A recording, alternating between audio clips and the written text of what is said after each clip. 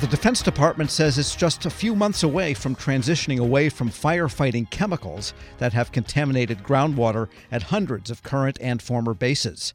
DoD has now approved a military specification for a safer alternative, firefighting foam, and plans to start making the switch this summer. Federal News Network's Jared Serbu has an update on the change and DoD's efforts to clean up decades of contamination.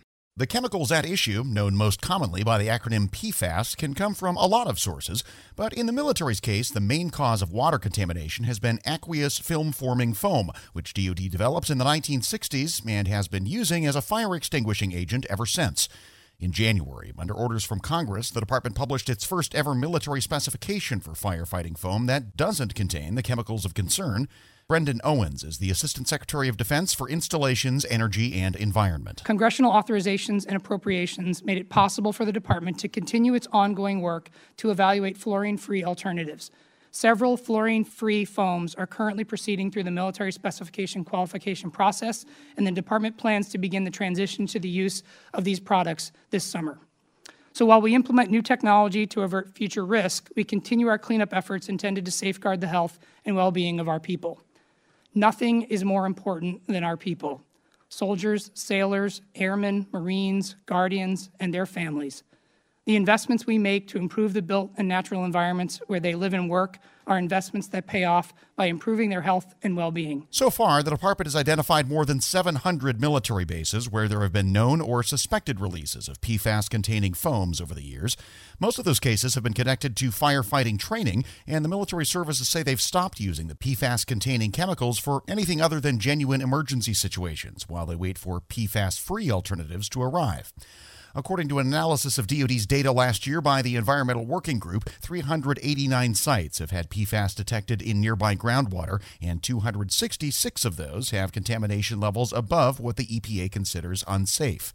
In an interview with Federal News Network at the time that analysis was released, the working group's Jared Hayes says DoD has a long way to go to remediate the contamination problem on its bases and surrounding communities. In fact, those efforts really haven't even started. DoD needs to speed up the process with which they are using to clean up these chemicals. Right now, they are going through the Superfund or CERCLA process at many of their sites, but no real cleanup has begun, and they haven't entered the cleanup phase of CERCLA at the majority of these sites. And so you have communities around those bases that are still being exposed to PFAS chemicals and aren't seeing an end right now. The worst place that we have seen so far has been England Air Force Base in Louisiana.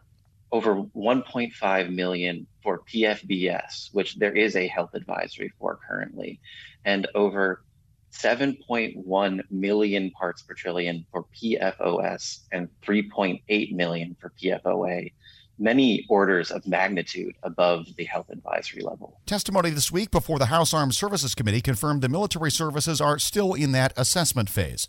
Out of all the services, the Army has the most sites where contamination is suspected, 341. Officials testified this week that the initial phase of the investigation has only been finished at 180 of those locations. 80 have moved on to a more advanced phase of investigation.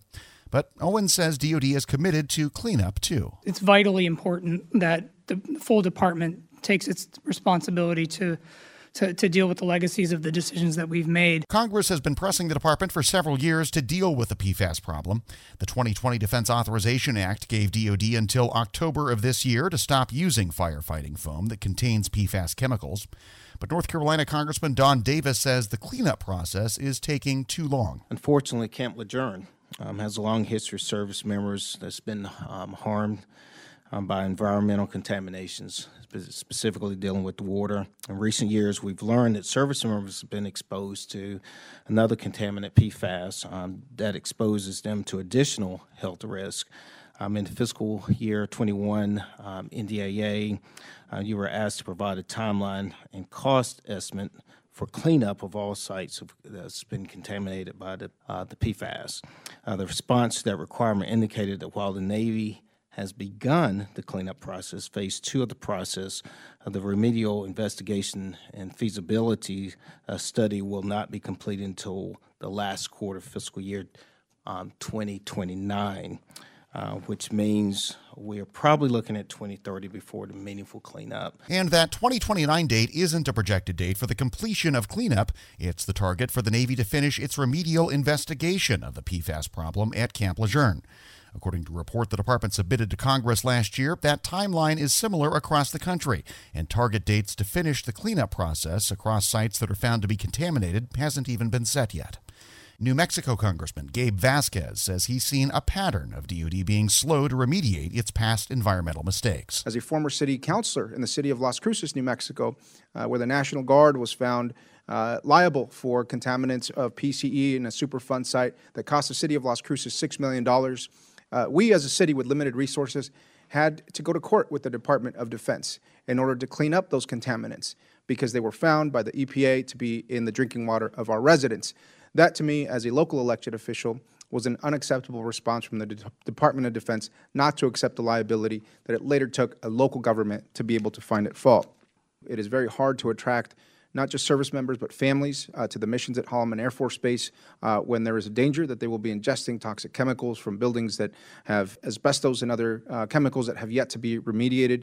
Despite the record investments that we have made in our defense budget year after year, I think this is a critical readiness component, especially where we are handling such critical missions in places like White Sands Missile Range and Holloman Air Force Base that are so critically important to the defense of our nation. Jared Serbu, Federal News Radio, part of the Federal News Network. Check out Jared's story at federalnewsnetwork.com. Hello, and welcome to the Lessons in Leadership podcast. I'm your host, Shane Canfield, CEO of WEPA. Today, I'm thrilled to be joined by Dr. David Wilson, president of Morgan State University. David has had a fascinating career and has garnered a long record of accomplishments from more than 30 years of experience in higher education administration. Came to Morgan State in 2010 from the University of Wisconsin, where he was chancellor of both the University of Wisconsin Colleges and the University of Wisconsin Extension. Before that, he held numerous other administrative posts in academia, including vice president for the University of Outreach, associate provost at Auburn University, and associate provost of Rutgers. And when we were talking earlier, too, you had just mentioned that you had a wonderful nomination at the American Academy of Arts and Sciences. And David, thank you so much for joining me. Shane, it is indeed a pleasure to be invited into this conversation with you. It's not in your in the short bio here, but I also know you served in some capacity in the Obama administration. Yes, I did, as a matter of fact. As I was leaving the University of Wisconsin, where I oversaw the UW colleges, I accepted the presidency at Morgan. And on my way into the presidency at Morgan in 2010, my name was advanced to President Obama to be considered as a member of his board of advisors on historically black colleges and universities. And so I accepted and served there for 8 years during his 2 terms. Amazing. You've had a fascinating career at numerous universities across the U.S. How did you become passionate about the education field, and what are some of the biggest lessons that you've learned? First of all, I was made aware of a quote by Horace Mann, who was a great 19th century educator who really gave rise to public education in the United States. And he was the first to utter the phrase that education is the great equalizer. And why that resonated with me was because I grew up in abject poverty in rural Alabama, and there was no law in Alabama as I was growing up that required black kids to go to school. I was kind of shut off from formal education on a consistent basis. I didn't get a chance to go to school full time until I was in the 7th grade. We lived on property there that were owned by the white landowners. And so the owner of the property, a white woman, would bring down to this little shanty that we lived in, and she would bring Look and Life magazines. My mom, she would make us as children plaster these pages of Look and Life magazines against the wall of this little shanty to keep the cold wind out. I would take a kerosene lamp and go around the walls reading those articles in Look and Life magazines, which is when I first came across the phrase of Horace Mann. From that point on, I committed myself, to education. It's an amazing story, and 2 things occur to me. One, it's almost incomprehensible that this happened during our lifetime. You know, that to me is almost shocking. It's also truly inspiring that you recognized that you could do more and sought out to do that and were successful at it.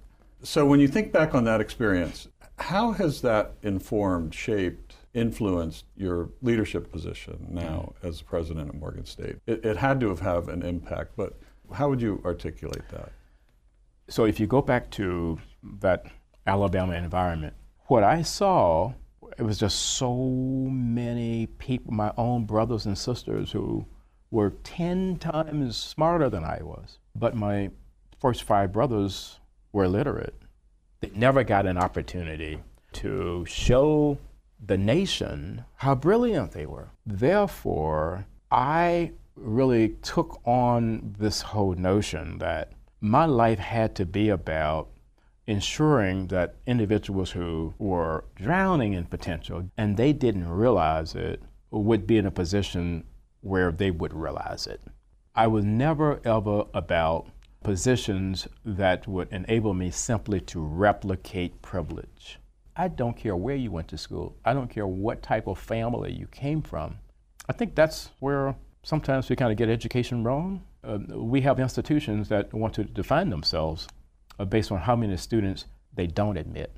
I'm about just the opposite, taking individuals who are absolutely stellar and don't realize it and bringing that into existence for them. You've had so many opportunities that you could do other things, perhaps at larger organizations, but you're where you want to be on purpose, by design, for the kinds of reasons you just talked about, that it's fulfilling. But can you talk a little bit more about that? There have been so many so-called top 50 institutions in the United States that have come aggressively after me. And, I flirted with a couple of them, and I went home to Alabama because these two were very serious. And my family is brutally honest with me, and they keep me grounded. So I flew down and began to talk with them about these institutions that were coming after me. I was thinking they would be impressed. And when I finished, my youngest sister said to me, "Now, are you finished? Clearly, we are not understanding why you would even consider leaving Morgan." It just reassured me that I'm living my purpose at Morgan. And it is joyful to be at a place where you want to be versus being at a place where others think you should be. One question that I always have to ask, is there one leader or maybe a couple of leaders that have inspired you, you mentioned Horace Mann, I don't know if that fits in this category, but what might be a couple of leaders that you remember that inspired you, that gave you purpose, helped shape your life? In 1989, when I was selected as a W.K. Kellogg Fellow, we had to be introduced to leadership that was different in a lot of ways than the leadership that we had been exposed to. In February of 1990, Mr. Nelson Mandela was released. And that's where I wanted to go and meet Mr. Mandela. We had no idea that he would grant an audience, and he did. He granted an audience, and Mr. Walter Sisulu did as well. So here I am, having grown up in Alabama. I harbored some anger toward the society there that kept me from realizing my potential, and then kept so many others like me from ever realizing their potential. At the end of a conversation that we had, someone asked Mr. Sisulu, "We're leaving this conversation thinking that you harbor no anger towards a society that locked you away for 27 years. Are we leaving with the correct conclusion?" He said, "I harbored no anger or bitterness towards a society that locked me away for all of those years, because I and others like me knew that what we were doing was the right thing. If you commit yourself to doing the right thing, there should never, ever be any space in your heart for anger or bitterness." And that was transformational for me, and why I respect and admire Mr. Nelson Mandela and Mr. Walter Sisulu today. That is a great story, and it, with all the accomplishments through your life, I'm sure it had a great impact on your ability to go as far as you have, and you're still going. Well, I have a takeaway in terms of leadership lessons I've learned. We would be well served as a nation if I think we created these opportunities for young people at various stages to really, first of all, see the United States. And then we need that same opportunity globally. As a result, when you do that, you understand the history over here, you understand the culture over here, you understand, and you got to understand the world beyond an intellectual understanding. You want to think of your maturation in a way where your brain can never, ever, ever be hacked. So that's sort of the way. That's sort of the way that I kind of see all of that. That's brilliant. And being born in rural Southwest Kansas, flyover country, as they say, I can tell you that your comments about travel and getting out, not just reading about it, but actually traveling, it really is important. It's absolutely critical for someone's personal development. I happen to think so. Well, Dr. David Wilson, thank you so much. I love every single piece of today, but also your life story. It's really impressive, inspiring, and thank you for sharing it. Shane, thank you very much for inviting me to have this conversation with you again. And I'm Shane Canfield, CEO of WEPA. We'll see you next time on the Lessons in Leadership podcast.